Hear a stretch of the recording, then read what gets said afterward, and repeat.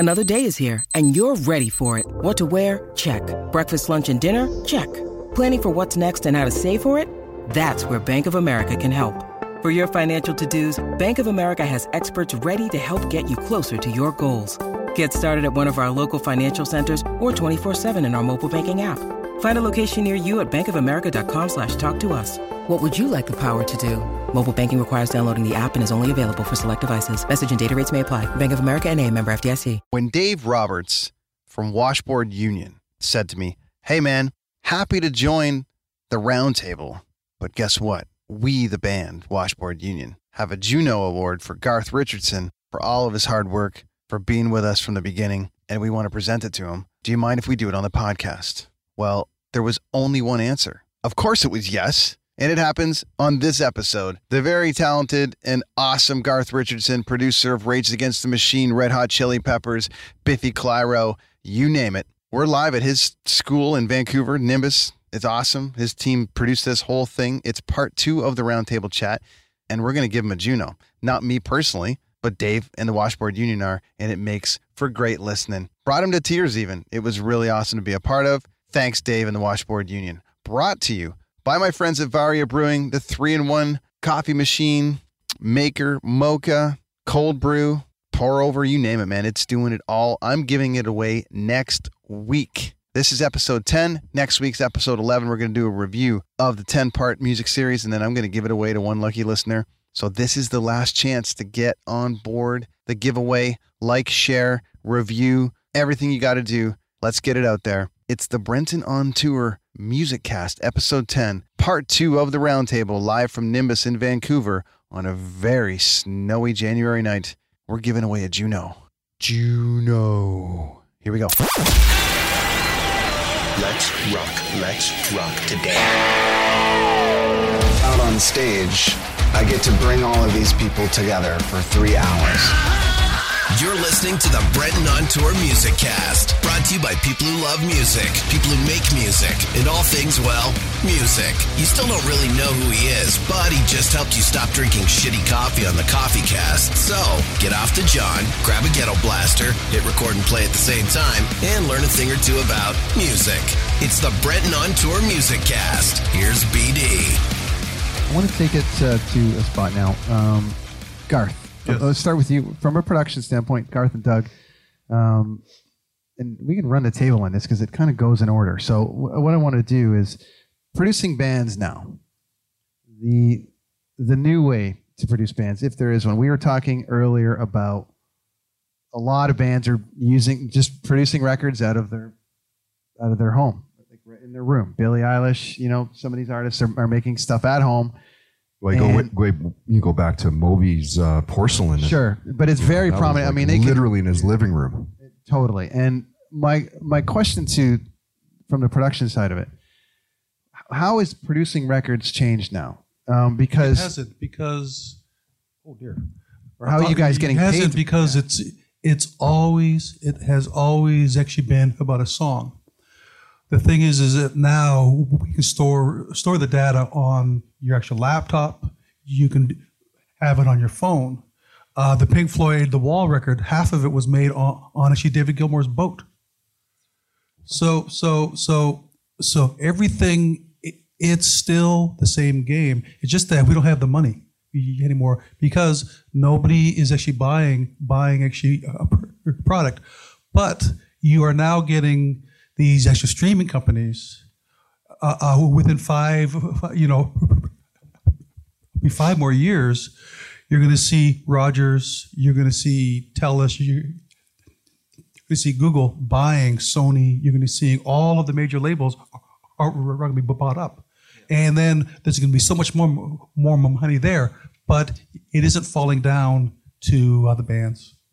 It's only going into the whose pockets. The old way was, you're saying bands will come to you guys, Doug. They'll come to you with $5,000 and say, make me 20 songs. A real record company, what was it before? Before was anywhere between $200,000 to $600,000 per record for 43 months' work. Plus, you'd get maybe a piece of the record. And you get a piece of the record. Now Actually, good budget's probably $50,000. Garth gets that kind of money. Doug just a piece of a penny. $49,000. $49,000 is what we get. Yeah. What, Doug? What are bands bringing you for money? I'm dealing with. So my studio, I was dealing maybe a rung down from what Garth is recording. Put it that way, but in budgets, I record a lot of great artists, and I'm proud of everything that I've had come through the studio. Because you don't have budget doesn't mean that you don't have something going on.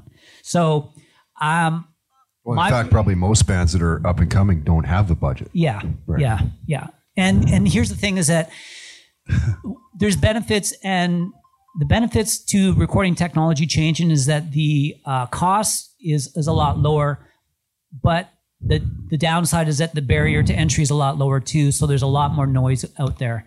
So I would say, I guess I'm dealing with indie bands that are coming at me saying a lot of them want to do songs or EPs now, or maybe they would do full albums, and they're doing it for the love. Like they have a passion, they have a song that they want to hear. They want to hear it rip through their speakers, and they're like, I need to get this out, and I want it out the best way possible.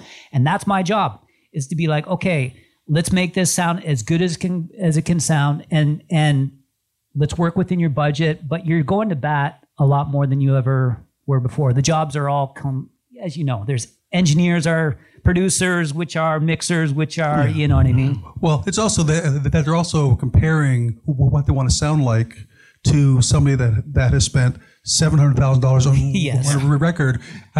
This one mix, the mix was actually $3,000, and they came back and said, it doesn't sound like Fleetwood Mac Rumors.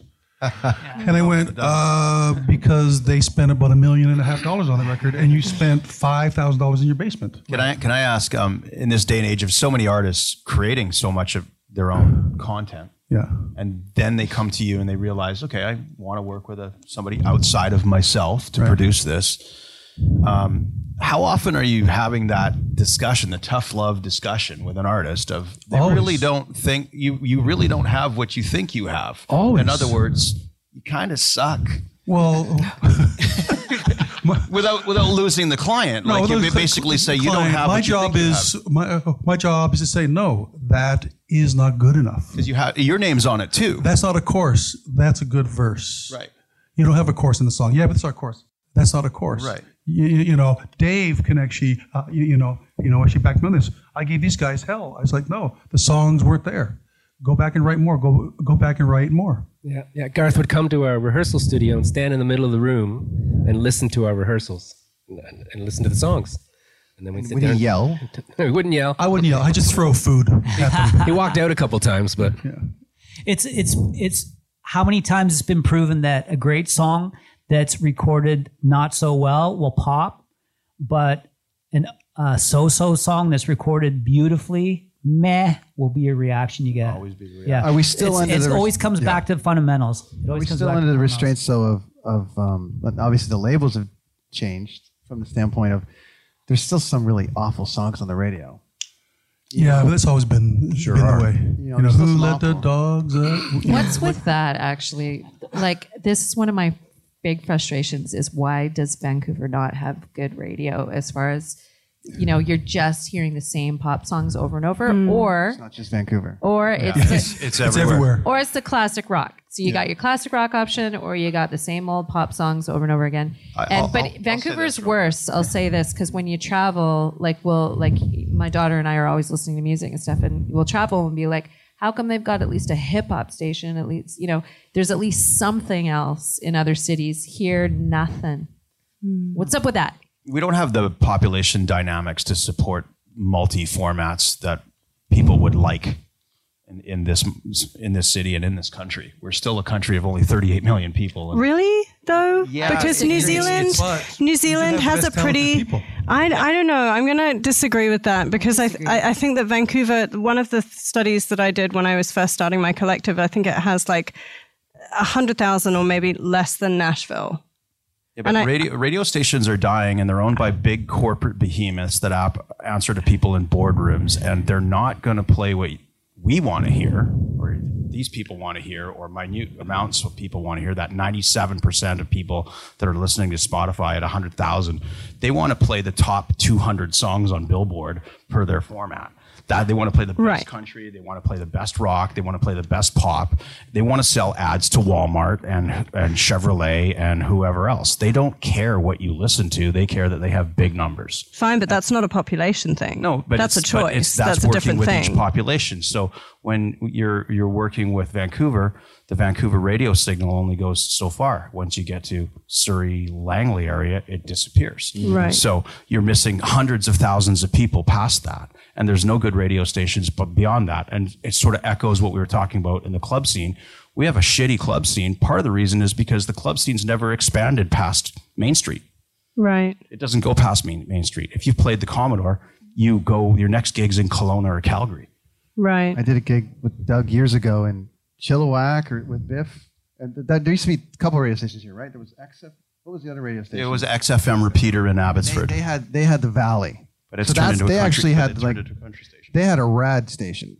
To me, they used to play all the really good. They played a lot of rock out that way, and I would do shows with Doug, with Biff out there. But there was 300 people in a club. It's like, oh, we got 1 million people on the other side of the bridge, but there's only 300 people there because people, were going downtown. So.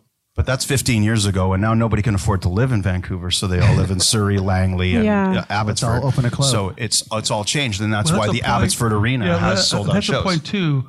For a band to have to tour today, it costs them because they have to pay the label, the managers, the agents, the crew, the truck, the lights, the PA. $1.40 for a liter of gas. Air Canada. $1.40 for a liter. I used to do sound for a band called actually Sheriff. I got paid $200 a week.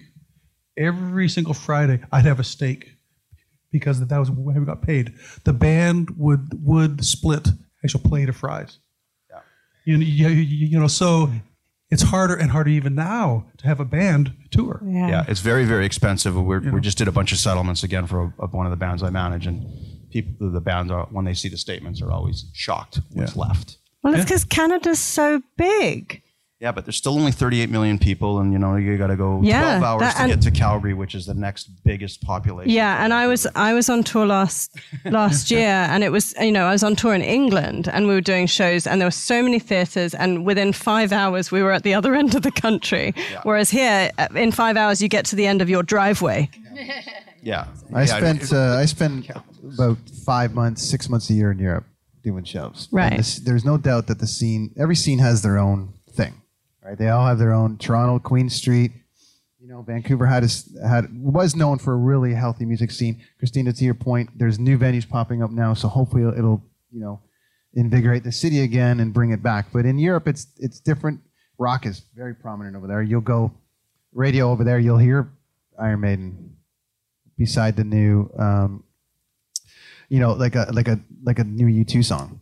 Yeah. It's weird. They just don't care. Just like that's how their festivals are curated. They don't care. You'll see Florence and the Machine and then Slayer. Yeah. Like they don't care. So just Canada, North America as a whole, they're still. Yeah, it's very different market. Very different. I don't know market. that they don't care. I think that they just realize that that's what people want. Yeah. Well, exactly. That's my point. Like it's just sort of like we're just going to put all these people together and go for it. And they try over here, but like Coachella, finally has rock with your boys in Rage Against the Machine. Yeah. Rage is back. The biggest, one of the biggest bands of all time, produced by our friend Garth down the way here. But people are complaining. They're always going to complain about something. So we got to rock back on Coachella, but then we don't have enough of something else. Yeah. And for years it was the only internet age of whining, though, right? But over in Europe, people would look at that lineup and go, "Holy!" My niece who's sitting in the crowd, she went and worked at a festival this year. And I'd bring her up here, but she's got a cold. So, but she went over there, and they had 45 bands over there, and everyone was loving every single band. And they try. But Christina, you would speak to the Europe because you came from London and all that. But North America's not diverse enough that way culturally. And can I ask a question here? Because this is an observation, and it's purely subjective. But one of the things that I was kind of ruminating on when I thought about the whole artist development thing was. In England, you grow up and you go to the pub with your parents and you listen to the music that's being played multi-generationally. And here there are such strict laws on drinking. There are so few all ages venues. There, in England, when I was living there, you can be 16 years old and with your parents in a pub and listening to live music, and there's always live music in the village pub. So here, I think there's this huge divide between being a young person and being a parent, and you're not merging those two things. And I wonder if that's something that causes audiences to fracture a little bit generationally. I think you're absolutely right, because again, you got all these kids growing up in the burbs. They're forced to live where they are and where their parents have put them. And when they turn 18, 19, whatever of age, they're going to go to the local pub, and the local pub's going to be playing top 40, either top 40 bands that are just trying to hack out a living, or it's just a side gig that keeps them all satisfied, or they're going to be playing music that's in the pub, which is some Stingray channel or somebody's playlist from the DJ behind the bar. They're really just trying to sell drinks, and I understand that that's their business. They're making money selling goods and services, but they're not developing a scene. They're not developing a culture. Right. They're not coming at it. A lot of these places are owned again by big companies, and they're not a small independent company like the Rio, who is like trying to satisfy a demand for hip hop or acoustic or whatever they're trying to satisfy. What I can speak to is that we actually have a lot of all ages shows at the Rio. Because there is a shortage of venues. There's most all ages shows can't go to a bar downtown. I know, and licensing. Because of our space is so multi-use, we end up getting a lot of the all ages shows, and the young people are huge fans, very supportive. They they buy tons of merch. They're super into it. And so it's been kind of, I'd say, inspiring for me to see all these all ages shows. That's great. So how do you help other venues? Like, what is it with this grandfather licensing? What do we have to do as a city? Well, see, in our case, we got a license as a venue, but we're also a cinema, so we're kind of a unique situation. And the Vogue is the same, right? The Vogue is grandfathered as well. To do all ages shows as well, so you're allowed to mix it up. So, I mean, the liquor laws are just weird. I mean, that's a whole nother story, but we actually had to get the liquor laws changed in BC just so that we could show movies and have alcohol. So that was that was a whole other thing. So again, I feel like these venues should come and talk to you, and you need to do a roundtable to help more venues get. Can I ask how you handle the whole legal weed thing in that whole thing too? Now, like that's a real factor as a independent, right? Like.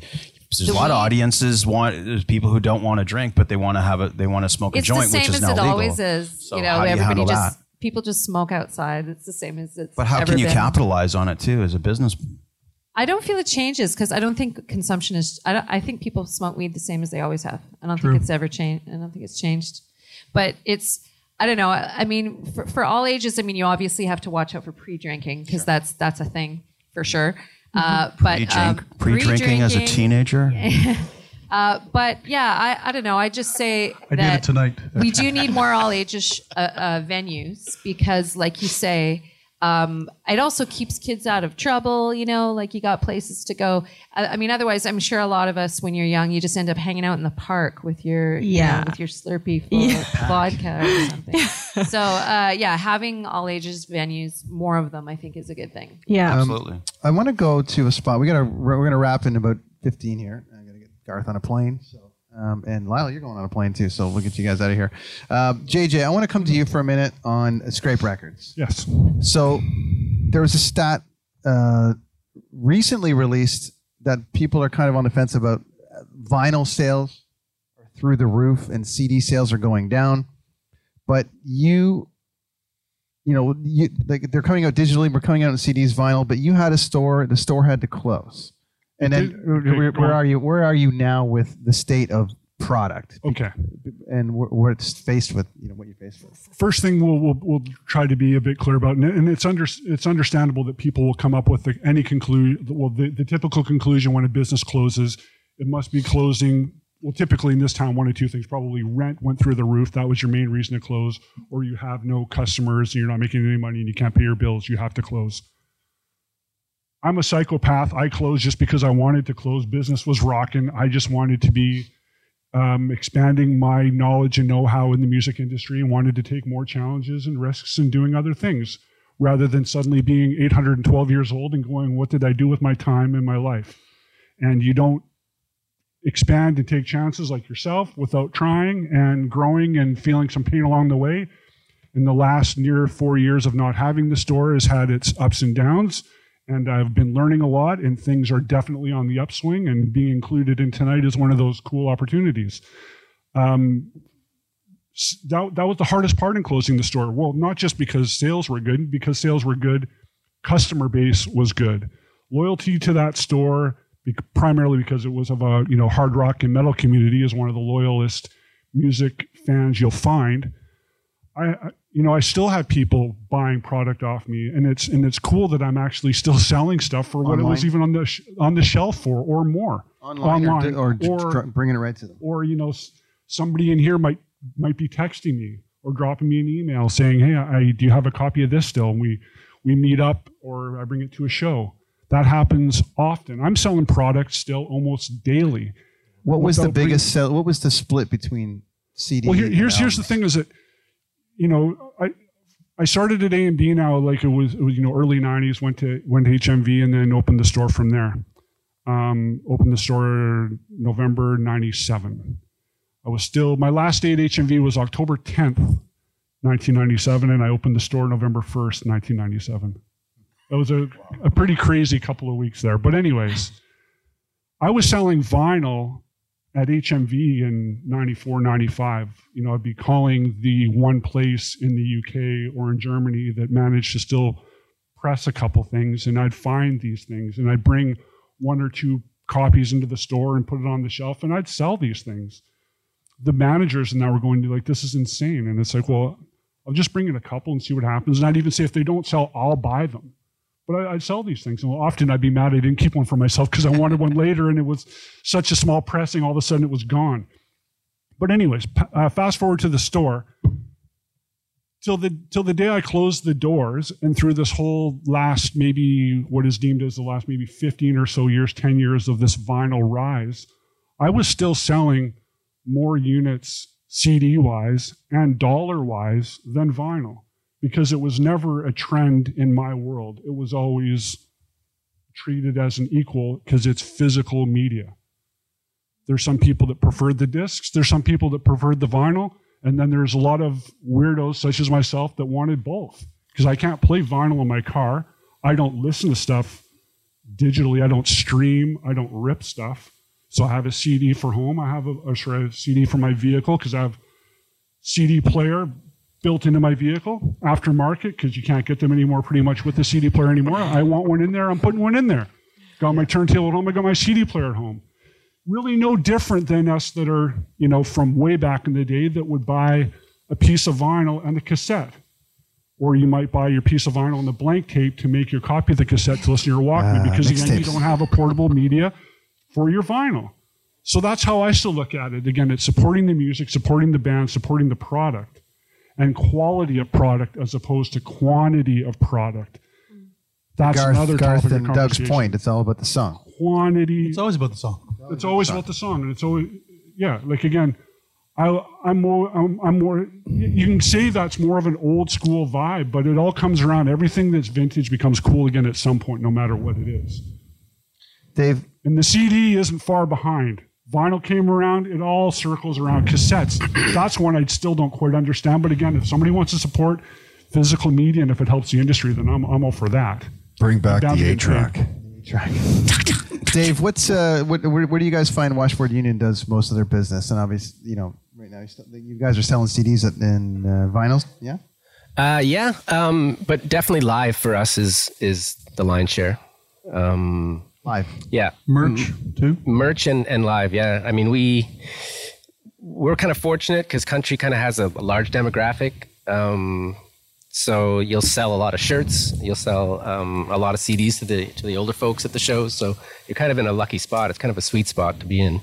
Hey Dave, would you say to break something now? Is it what is like the holy grail? It's not terrestrial radio, obviously. Like what breaks a Washboard Union song now? And what is your Like, what do you guys are like, okay, cool, we hit this? Country still matters. Radio still matters in country. It's like flipping on a switch when your song gets played across the country on every single country radio station. Okay. And all of a sudden, people start showing up to your shows. They start seeing you more at the festivals. You start getting invited to the bigger and larger festivals. It still matters a lot. Okay, interesting. And you know what I wanted to say about that when we were talking about radio before is I feel like we're missing a big opportunity in Vancouver, because if we're talking about the local live music scene, and if it's not tied into a radio station, then that's not happening. That collaborative relationship of what you're just saying, that their songs aren't getting played on the radio, so then it's not encouraging people to come out to see stuff. And yeah, I don't know. I just feel like if somebody started a radio station and did that. Give me $1 million, I'll start one for you, any format you want. Well, look, we had The Beat that came into the market about 20 years ago, and it was serving the urban market that was massively growing in Vancouver's and North America's thirst for urban pop R&B. And it was owned and operated by basically a couple of nobodies who got lucky with their license, so to speak, and good for them. But eventually, they didn't really have the funds to support it. They didn't have the sales, the marketing, the skills to be able to pull it off. The ratings weren't quite there as a result of it. And then along comes what is now known as Bell Media, and they buy it. And then they slowly turn it into a pop station. So it's I'm not trying to sound defeatist and saying we could never have that. It's just that we have still, by radio standards and what radio companies, media companies want, they want really big numbers. They want really what happened big to Radio results. Caroline? Do you remember when the guy had a boat off the shores of England? Yeah. Pirate radio. Pirate radio. Yeah, The Boat That Rocked, Why that movie. hasn't somebody done actual podcast radio station to where they can You go try. live? You get a guy like Todd who wants to do it, and he wants to go. He goes to the CRTC and the audio Yeah, video but licensing. You shouldn't have to go to the CRTC. He shouldn't have to. He shouldn't have to. You He should be able to shouldn't. declare what he's playing, and it should be protected by copyright. You're absolutely correct. Somebody He be should able to play start actual pirate radio and play all of put your the middle finger in the air and I play guess we the got goddamn something to do song. next week. Yeah. That's what we were Pirate lucky radio enough to station. do. Myself and my friend Rob Gray were lucky enough to do at CFOX. We were coming in off the street, two idiots that had just gotten out of radio school, and we had been given carte blanche to play hard rock and alternative, and we were playing everything from Rage to Slayer to the Beastie Boys, whatever we wanted for an hour. Metallica and Tool. Bands long. We I bet you helped- that was a great hour. It was a great hour. And So- you could hear the programmers cringing at home as they're laying in bed going, what the hell are they doing? Yeah. Well, there's still the university stations like the SFU. There are, and- but they've got such a small audience, right? Exactly. Well, and also you're just listening to our shows here and there, Right. so you're not getting. Right. And people there's aren't such doing a that variety. now. It's a podcast world. It's an on-demand world. It's a playlist world. And so radio, the thirst for radio has really changed in the multimedia world. And I know how to fix that. There's a few things that I wanted to mention on radio, being that I did radio for 20 years. Never do I have people come up to me and go, dude, I remember that day that you played Pearl Jam's Even Flow. Like never. That never happens. But people still to this day, I haven't been in radio now for 6 years. Still to this day, people go, dude, that rock report was amazing. Because you played songs that nobody else played. You guys programmed it yourself. Danger That's and the I difference. programmed, and Jeff O'Neill, when Jeff was doing it with me as well, we literally were playing whatever we wanted to play. And of course, that as a specialty show in radio, they want those hours or that 15 minutes or whatever they've set aside for these specialty programs. They want those shows to outperform what the radio station is doing as a whole. And it did. Yeah. And the Rock Report did that because of, you could feel the energy of these two music geeks talking about whatever the band was and playing just something that's so left field, or just playing an album cut. It doesn't need to be Enter Sandman from Metallica. It could be Holier Than Thou. It could be Through the Never. Still great songs. Still an amazing band, still a core artist. And that will get the people that are listening to your radio station actually talking about your radio station. Yeah. If you keep playing Sad But True and Enter Sandman, there's no chance people are going to say, wow, did you hear CFOX today? Like it did the same thing as yesterday. Like you should have heard it. 0% chance of that happening. Now, to my other point of how radio can be fixed, and when you fix radio, it will address everything that we've been talking about here tonight. One thing for radio, there's three things that radio could do and should do to get out of where they're stuck right now. They're stuck in a rut. They're still doing the same format that they've been doing literally since the 60s. They play the biggest songs. They do commercial breaks that are 4 minutes long. They do 30-second commercials. They sometimes do 60s. They get away from that. They give power back to the DJ. That's number one.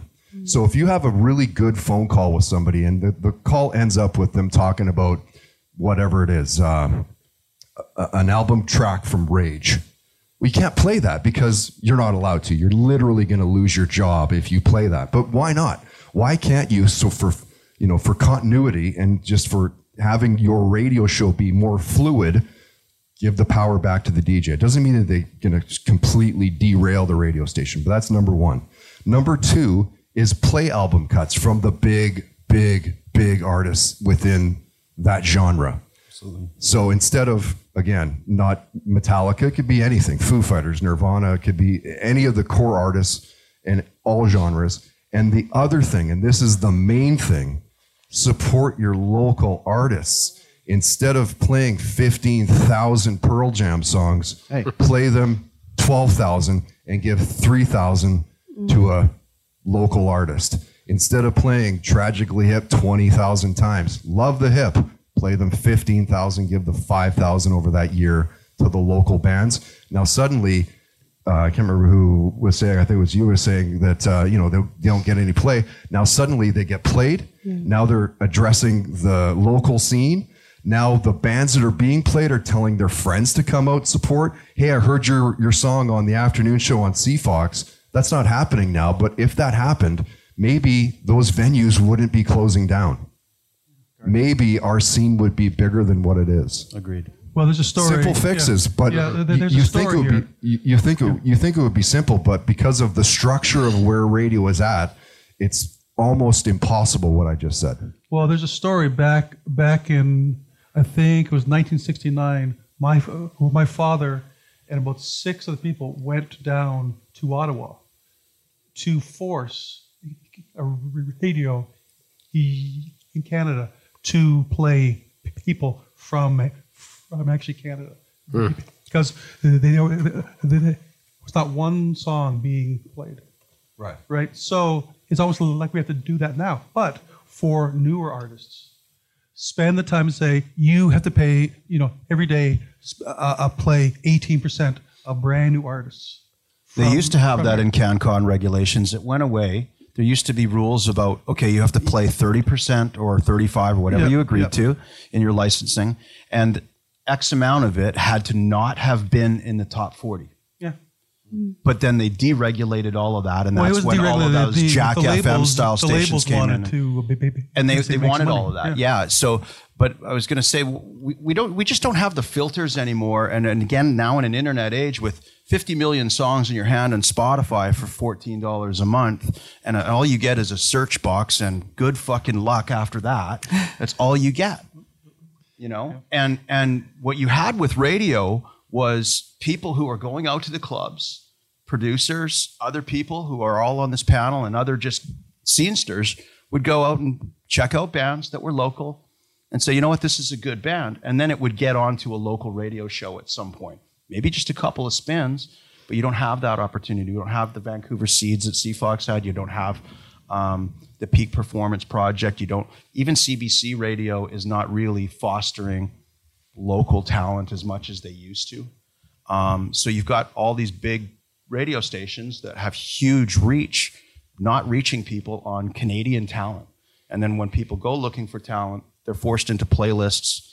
They're going to see a Drake record before they're going to see the record that they're looking for. And they get down a rabbit hole listening to music that they didn't really intend on listening to. And so the Canadian music consumer and the Canadian artist is constantly, we're splitting hairs. We've got so much, Christina, so many splits on that. Can I offer then, just to that point, a little case study? Do all of you know what Triple J's Hottest 100 is? So Triple J is, I think, a perfect solution for it helps to solve the whole, it's a smaller audience. Australia's not a massive, massive nation. And I grew up on Triple J. I spent 7 years in Australia. And they basically get it's a government-funded radio station, but for 4 weeks before the start of the year or some part of the year, they get all of their audience to vote on their favorite local music. And then they present it as the Hottest 100, and it comes out as a CD. And I'm not sure if it's always local, but the engagement level is there. And it's 4 weeks out of the year, but then it became this iconic thing. If I ever wanted to know what the next punk rock phase or rock phase was going to be and who the biggest names in Australia were, it was Triple J, because they made the effort, and it was a long game, but it really made sense. And I love the idea, Karine, that you were saying about, local bands needing to have that opportunity. On the flip side of it, it gives the audiences a chance to have it's labeled, Triple J is called Australia's or radio's greatest democracy. And I think that that's a beautiful opportunity for what you're doing in terms of spitballing ideas of how to create this magical, wonderful radio station that we've all got to go out and do now. That are a pirate ship that Garth is going to probably commandeer. Right now in Canada, you've got certain companies that literally have the same playlist for a radio station in multi-markets. I won't mention any names, but I could tell you, sitting with a national program director, when you got an ad on certain radio stations for a song, when I was working at Sony and Capital EMI, if you got a song added to a radio station, you knew it was going in on Hamilton, you knew it was going in on Winnipeg, and you knew it was going in Vancouver. All of a sudden, between those three cities, you've got a potential audience of about 6 million people. And an audience in a country of 35 million, you just knocked out a big chunk of audience. And not only that, as soon as you get those markets, then other markets go, why are they playing that song? And maybe they'll give them a shake, in their next. So there's a positive to it, but there's also a huge negative in that the local band is not getting it. But the point is the big radio media companies were doing the same thing. There was no local programming. Right. It was, they were programming local radio stations like they're programming satellite radio. I'm a huge satellite radio fan, but when it comes to local radio stations, where's the local other than the weather and who won the hockey game? Right.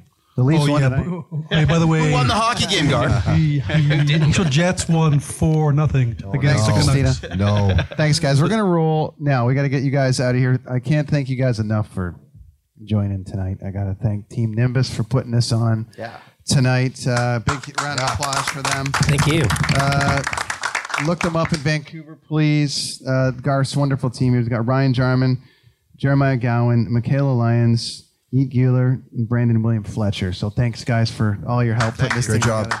It was really, really great. The biggest thing about this and the biggest miracle about this was obviously a discussion about where we're going. We can go on for hours and hours and hours. But getting Garth and Dave on the same panel, because Dave owes Garth $25. Yeah, Dave owes $25. Dave owes Garth $25, and I told him that Garth might hit him.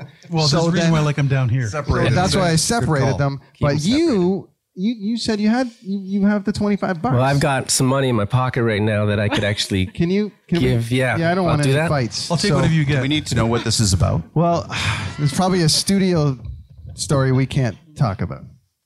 And I should mention, if you want local Vancouver music. This is actually pretty rare, seeing a musician put his hand in his pocket and come out with some money. So. Put that on the internet.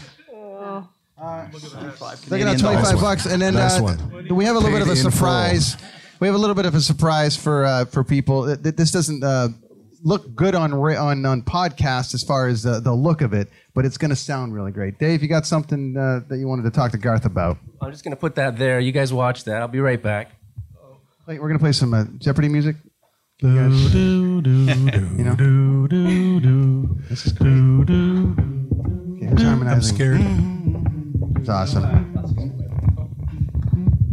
So I was saying earlier that Garth was actually one of the early believers in our band and showed up when nobody else did, which was pretty incredible. So this year we were fortunate enough to win Breakthrough Group of the Year at the Junos. And we would like to share this on behalf of Chris and Aaron. And you open that up. And it's just kind of, we can't thank you enough for being the first person at the table. Whoa. Dude, that is incredible.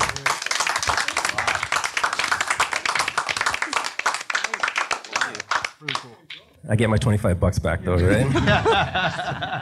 Is that the first Juno presented on a podcast? I'm not sure, but that's great. Dave, thanks for bringing that, and thanks for Washboard Union for suggesting it, because they brought it to our attention about wanting to do it. So, Garth, thank you. What do you got to say, my friend? I'm in tears.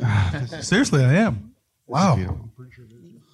Congratulations, Garth. Congratulations to Washboard Union. Thank you, guys. Well, that's wow. Very cool. Fantastic. That's really awesome. Thanks to all. Any last words, guys? Just thank you for having us. What a lovely time. Oh, this is fun. I love this room. I love what Nimbus is doing. I love what Garth has put together for students that want to learn. It gives them an opportunity to really dive in. They produced this whole thing for us today. So again, I can't thank you enough, Garth. You've got a great idea. Your team putting it together, Christina, everyone that was involved today.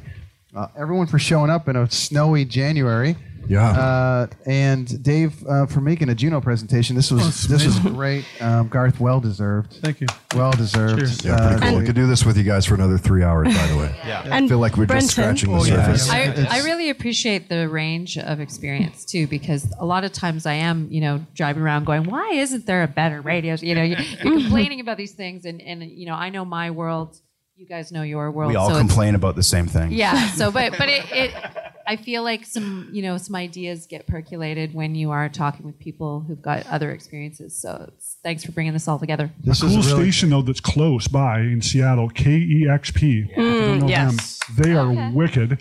Went and saw a show they did during Icelandic Festival in October. Saw this band Solstafir play there. Unreal. And thought, how did they do this? Like, never mind, did they have a band playing in their studio? They have bands playing there quite regularly. And they do a lot of acoustic stuff too there. Yeah, you go check out their site, their YouTube, KEXP. Crazy variety of stuff. And I was looking on their page and going, I don't even know who half of these bands are. And a good chunk of them I'm not even interested in. But however, I appreciated the variety. And it's like, I just don't know who these guys are. But the attention and how pro it is, like, this is college radio times 5,000. It's amazing. KEXP.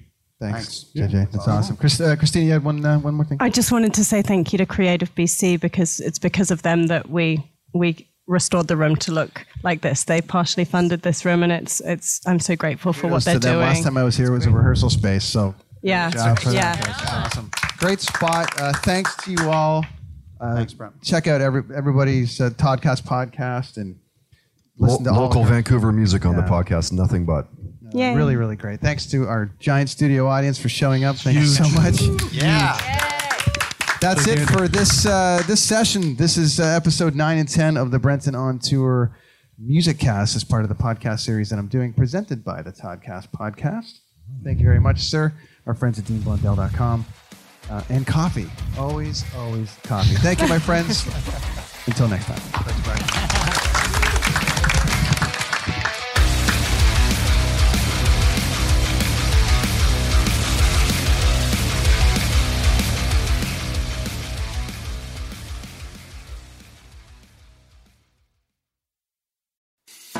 I'm Matt Kundle, host of the Sound Off Podcast, the show about podcast and broadcast. Since 2016, we've been speaking with amazing people who have populated your ears for decades. Legendary broadcasters, research wizards, talent experts, podcasters, voice talent. Almost 400 stories, all for free. Subscribe or follow the Sound Off Podcast on Apple Podcasts, Spotify, Amazon Music, or at soundoffpodcast.com.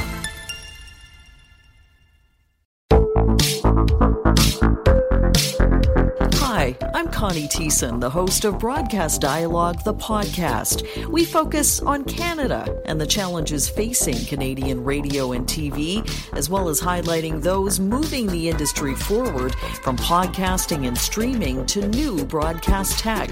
Check us out at broadcastdialogue.com or your favorite podcast app.